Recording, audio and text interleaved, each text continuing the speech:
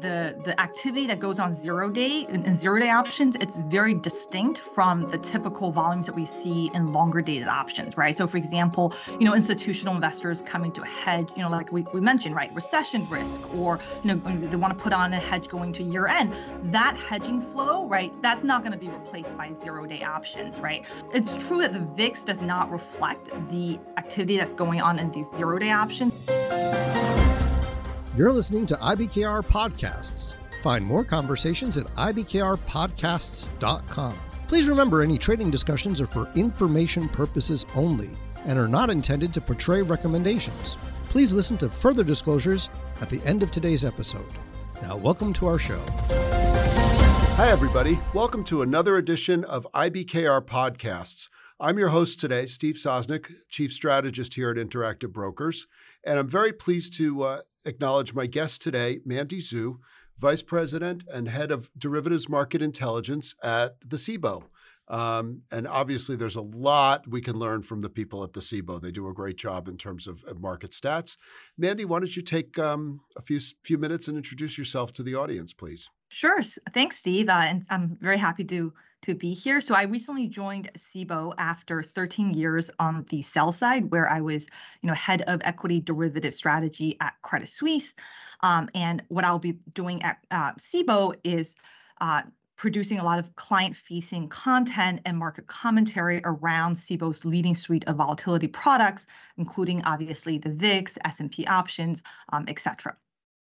That's wonderful. Tell me how you ended up in the strategist role at Credit Suisse before you started at CBOE.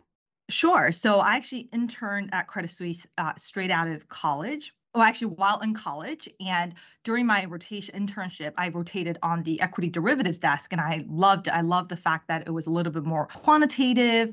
And then when I joined the desk, there was an opening on the strategy team.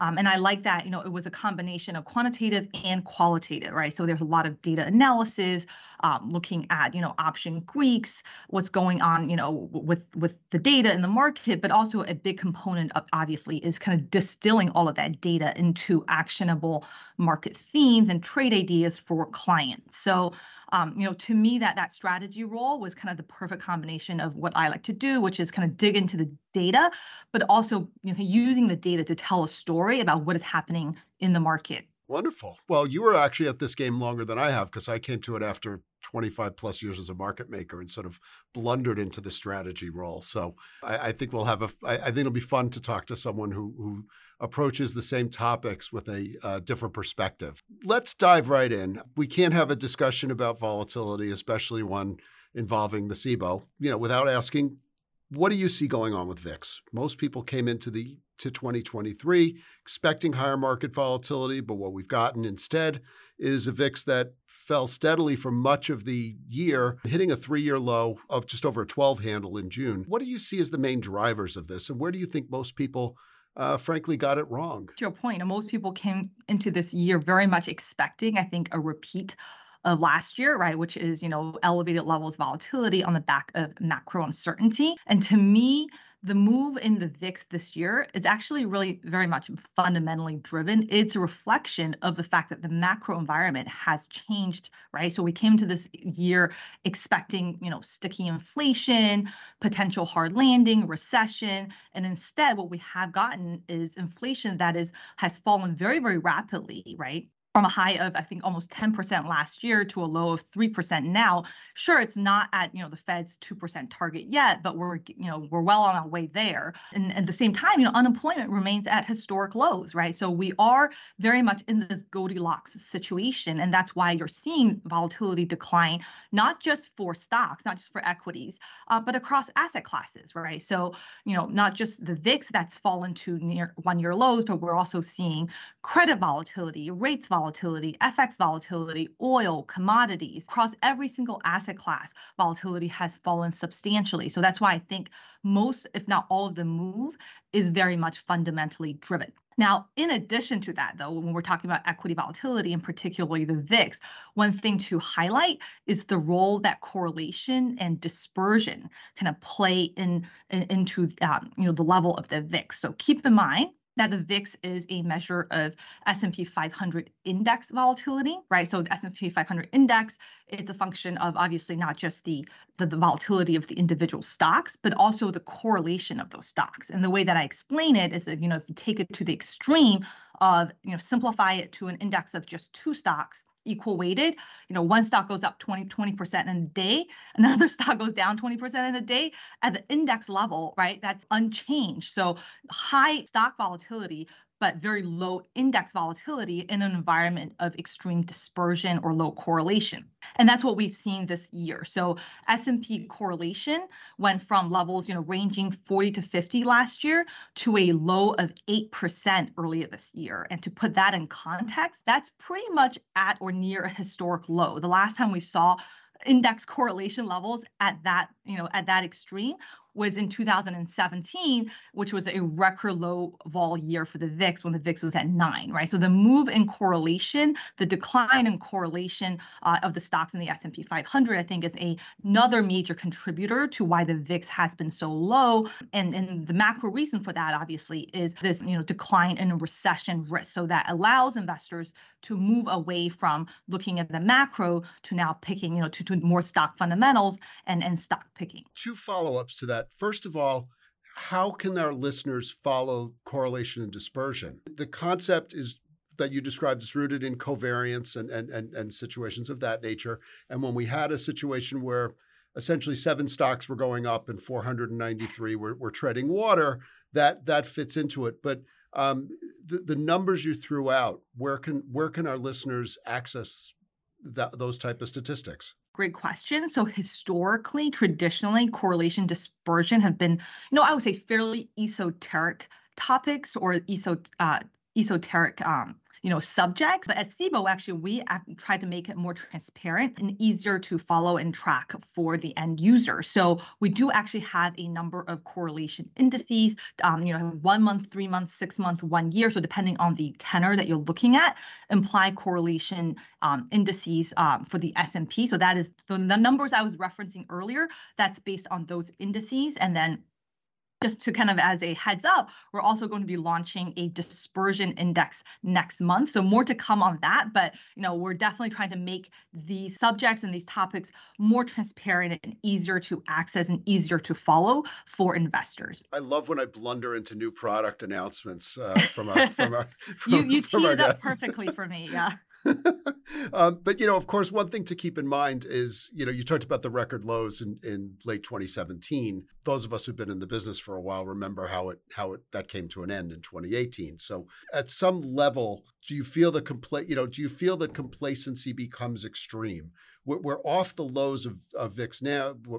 Just so people understand it, we're taping this in the afternoon of Wednesday, August. What's today? The 9th. Wednesday, August 9th.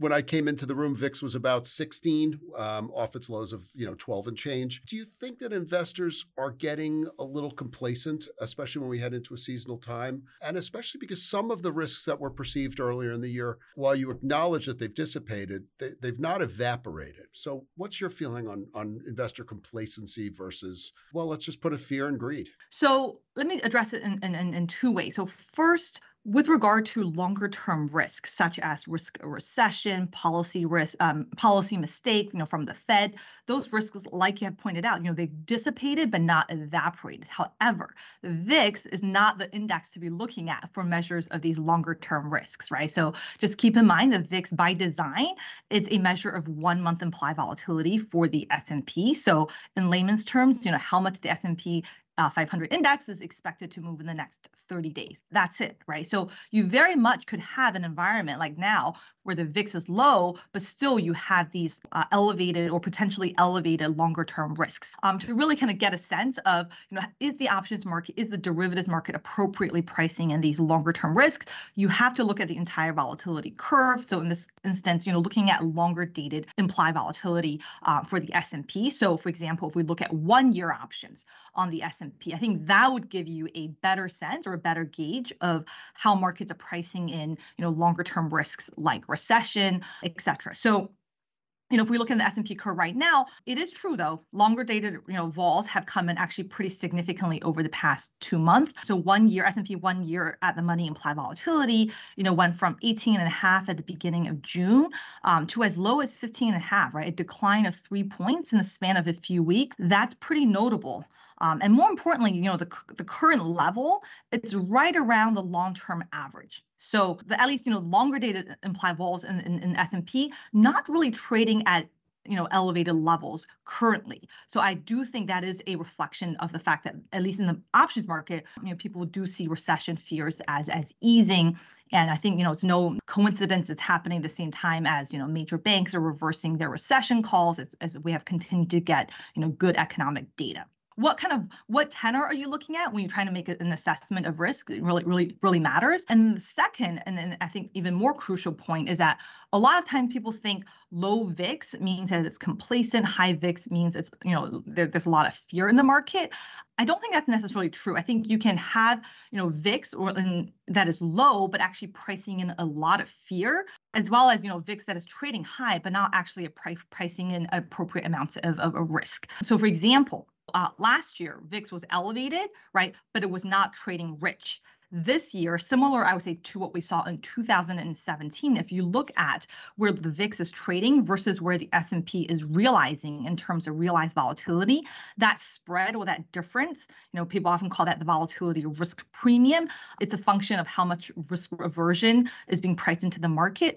That spread is actually very, very elevated right now. Depending on the tenor you're looking at, it's either near 1 year highs or at 1 year highs. Right. So S&P 3-month implied volatility, for example, right now being priced about a 4-point premium to realized volatility. So that is that I think is a sign that even though the absolute level of the VIX is low, I do think there's still a healthy amount of risk premium being priced into the derivatives market, and that you can see in the VRP. People who have been listening, have to suffer through my pontification, have seen, I've put that link to the SIBO definition of VIX in my pieces. It's like bookmarked there, and I just drop it in how it's the market's best estimate of the volatility over the coming 30 days. And I've also said way too many times, VIX is not a fear gauge. It just plays one on TV. But I do find that one of the analogs, at least, not sort of day to day, but when you get to turning points, is VIX is the price of parachutes when a plane hits turbulence. And when the plane is zooming along at 30,000, because this comes from my experience as a market maker. Nobody really wants the umbrellas when there's a drought. Nobody really thinks about a parachute if the plane is moving along smoothly. As soon as you hit some turbulence, or as soon as the rain clouds develop, people want them, and they want them in a hurry. And VIX to me is still the most efficient way for an institutional manager to hedge his or her risks. To just, I want to de-risk quickly. And I think that explained a lot of what was going on in 2022 was the initial down wave caught a lot of people by surprise. Everybody was on one side of the trade for the most part. And we started going down, and people needed to de-risk in a hurry. And as the year went on, VIX declined, because as people sort of got on side, as they got more comfortable with the level of risk in their portfolio, it still remained relatively elevated because the historicals were relatively elevated. What is interesting to me is that over just the past couple of weeks, and the day that it really struck me was when Nikkei reported that the BOJ was making its moves, and I was scheduled to go on TV at 3:00 that afternoon. I was chatting with the host at 1:00, saying how VIX was within 0.01 of its year low that morning, and by the time we went on air, it was about 2 points higher, if not more.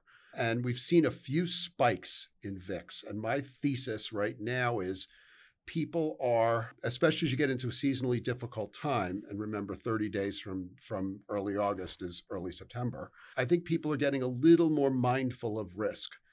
Please push back upon that if you see fit, or let's put that theory to the test a little bit. So I will say, one thing that stands out in terms of, what people have been doing this year is that we have seen a lot more hedging activity, particularly in VIX, right? So a resurgence in VIX options trading, just to kind of give you some volume numbers, right? Up 53% year over year in terms of VIX option volumes, average ADV of almost 780,000 contracts.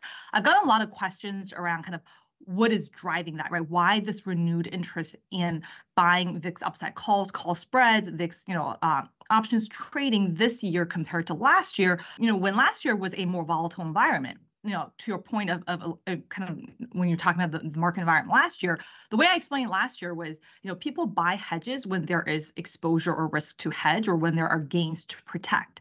And last year, what we had was you can say what you will, but I would say, Fed rate hikes and higher inflation was on everyone's radar coming into the year, right? So it wasn't really a true surprise. And what we saw throughout the year was, as you mentioned, institutional investors de-risking very steadily and significantly, and de-risking by moving to cash, right? So once you've moved to cash, you don't really need to spend premium or spend money to buy option hedges, right? So I think that kind of explained why last year we didn't really see much interest in buying put options on the S&P or VIX upside calls or call spreads. Whereas this year, particularly in the VIX, I would say people typically use VIX options as tail hedge, right? So to hedge for that black swan event, whether that is, COVID in February and March of 2020, whether that's Feb 18, whether that's, the global financial crisis, they want VIX options for that convexity exposure, right? For that potential explosiveness when, VIX quadruples, quintuples, et cetera. And that is much easier to do when the VIX is trading in the mid-teens like it is doing today versus, obviously when it was in the mid or to high 20s, which was very much the range last year, right? So I think but the very fact that the VIX has declined has actually made tail hedging more attractive using VIX options. So I think that's part of it. And the second part is I mentioned this year, as markets have rallied, as the macro environment has shifted, investors have had to put more money to work, right? They had to increase their allocation to equities, both discretionary strategies as well as systematic. So as they do that, that need for hedging also increases, and that's why you've seen this not just with VIX options but also with S&P options as well. Someone brought to my attention some of the strategies that people have been using in VIX options. And, you look at the volumes in 47 half calls and 60 calls and things of that nature. Some people going as high as 80 calls. I mean, that is one hell of a tail risk. And to me, it's an interesting type of hedge because that is purely a disaster hedge, not even because you're not going to see that in a garden variety correction. You're only going to see that in a crazy scenario. What other strategies, VIX or not, are you seeing being very popular, resonating with investors these days? Outside of the VIX, product complex, if we move on to S&P, I mentioned, right, like, an uptick in S&P, strategies. I think that is a function of the overall volatility environment declining because, keep in mind that implied volatility is the number one driver of option premiums.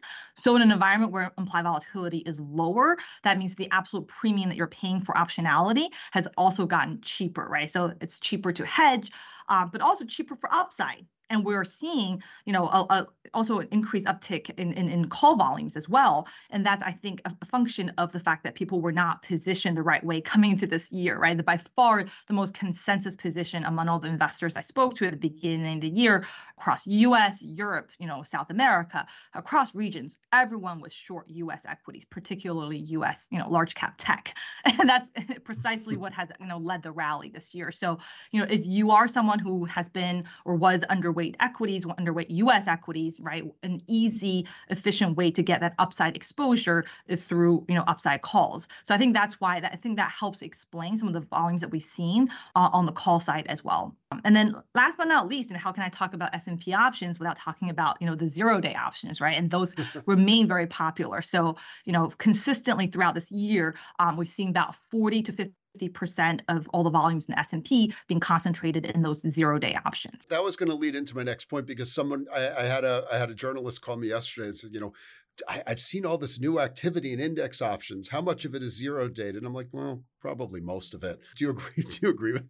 Did I give him the right answer? So no, technically it's not most. It's Yeah. 40 to 50. So it's Okay. substantial, but All not, right. not more than 50. But Plurality, not a majority. Okay. yeah, but I will say I will use this opportunity to plug our upcoming white paper, which hopefully should be published, available to the public by the time this podcast goes live. We have put out a very comprehensive white paper on the 0-day, the trend of short dated options, particularly focusing on 0-day options, right? So looking at who's using it, why people may use these options, the volume profile, the intraday risk profile. It's a very comprehensive, but I would say also very easily digestible white paper. So I really encourage those who want to learn more about the space, to read the paper. I love teeing up stuff like that. And I'm looking forward to it. There have been two real pushbacks that people have had about zero dated options. I'm just going to use the term broadly for zero, under, let's call it sub 5. But one is that zero dated options have injured VIX somehow. And I'll leave my personal opinion out of this one. I'll let you answer it. And the second one is that they bring systemic risk with them, which I have a very strong opinion on as well. And but I will defer to your answers because, again, the listeners have probably heard my opinions ad infinitum. So I think the activity that goes on 0-day and 0-day options, it's very distinct from the typical volumes that we see in longer dated options, right? So for example, institutional investors coming to a hedge, like we mentioned, right? Recession risk, or, they want to put on a hedge going to year end. That hedging flow, right? That's not going to be replaced by 0-day options, right? It's true that the VIX does not reflect the activity that's going on in these 0-day options, but we do have, like a 1-day VIX currently, right, which gives you a better sense of the volatility that it's being priced and embedded and reflected in these extremely short dated products. So that's kind of my answer to the first point.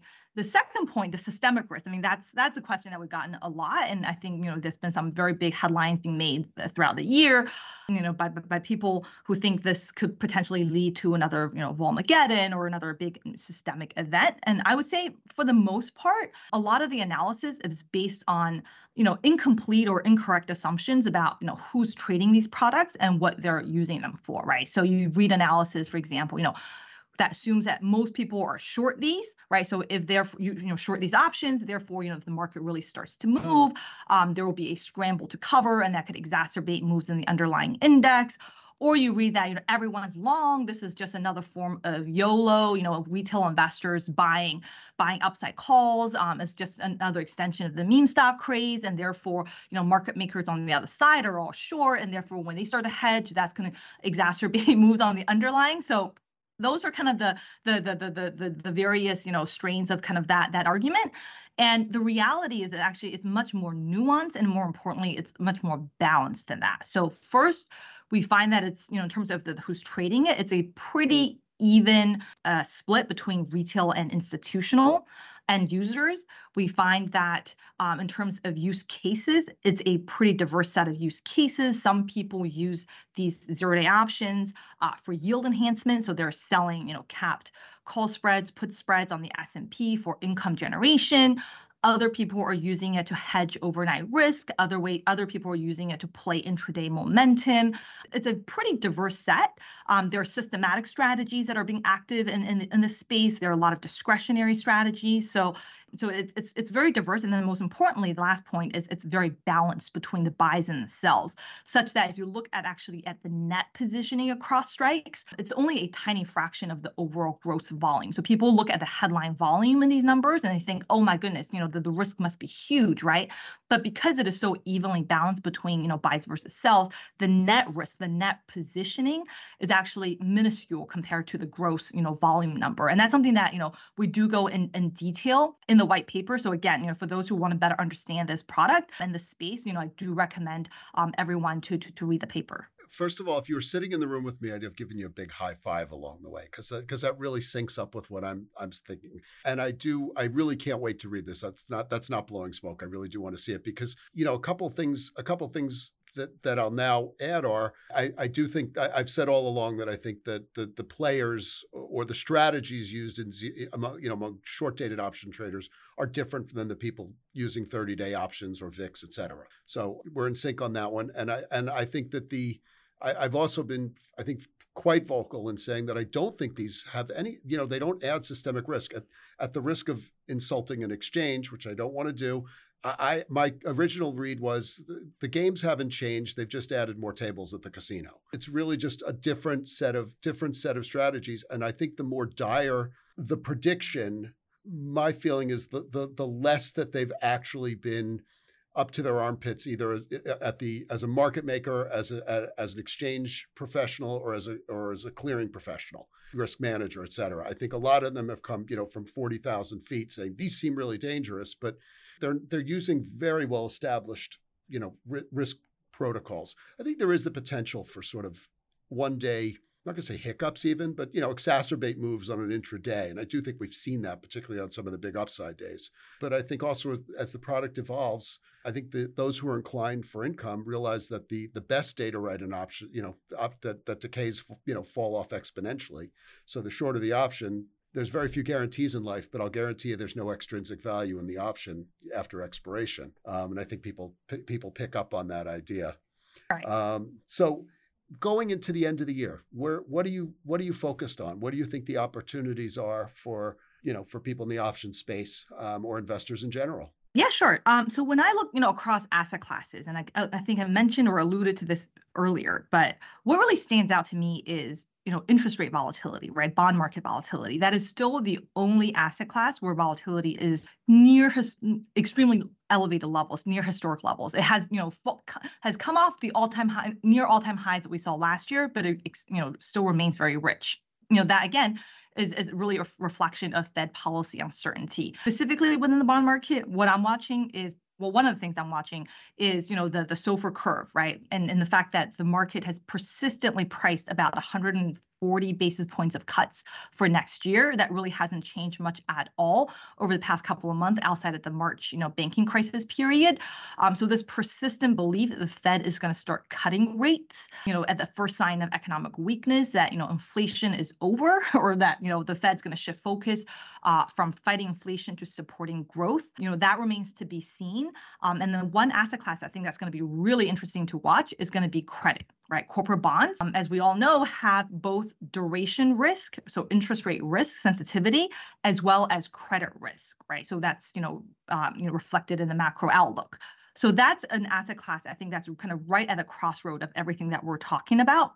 In particular, it's not just that it's sensitive to duration risk and credit risk, but also the correlation between the two. So when we have a year like, last year, 2022, where you had rates going up because of Fed tightening, and you had, spreads going up because of the increase in recession risk, right? So when the two kind of move in the same direction, you had, last year a record sell-off in investment grade bonds. IG bonds actually sold off more last year than the S&P, despite being quote unquote lower risk, right? And that's why last year, if you look at high yield corporate bonds, right, HYG, implied volatility, more than quadrupled from a low of 4 at the beginning in January to over 20. Right. So and both of those underlyings, vols have come in quite a bit this year. So kind of going forward, the question is, what's going to happen with that correlation between duration and credit risk? Could we see a repeat of last year if inflation proves to be more sticky? And to that end, one thing I do want to highlight and shout out on this call is the fact that we have launched options on both iBoxx investment grade, as well as high yield futures, corporate bond futures. So IBHY, which is the high yield iBoxx high yield index, and IBIG, which is the investment grade corporate bond index futures. Those have been live for a couple years now.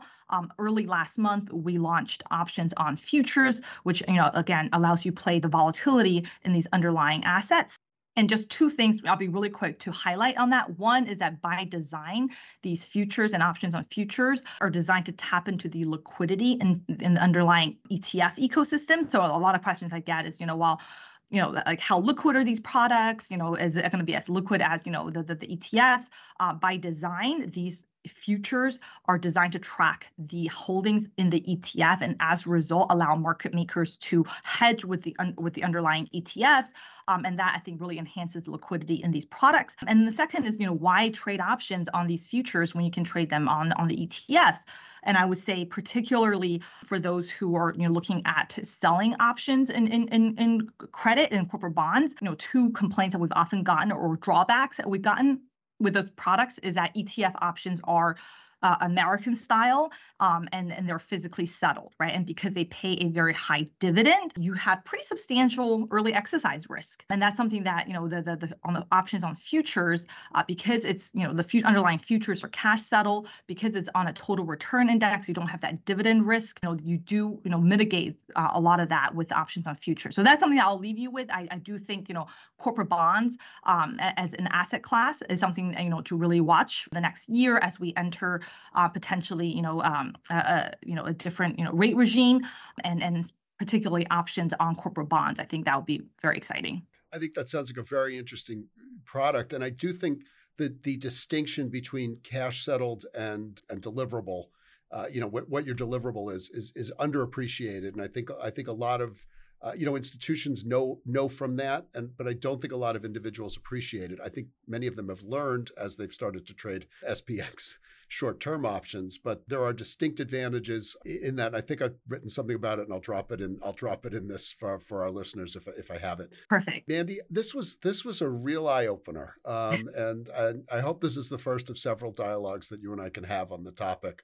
For everybody who's listening, if you've just tuned in now, shame on you. We've been talking to Mandy Zhu, VP and Head of Market Intelligence Data at the CBOE, and we've been having a great discussion, and hopefully this is chapter one in an ongoing discussion. Looking forward to more. Thank you. And just give a shout out for some of the stuff and where they might be able to find the stuff that's out there. Some useful SIBO links if they don't already have them, or if there's any that you have at your disposal. Yeah, will do. Yep. And on that note, I wish you all farewell. This has been the latest edition of IBKR Podcasts. Please tune in next time and look for this one, as well as all our other podcasts at all your favorite podcast destinations, including, of course, IBKR Campus and IBKRpodcasts.com. Thank you, everybody. Take care. Bye-bye.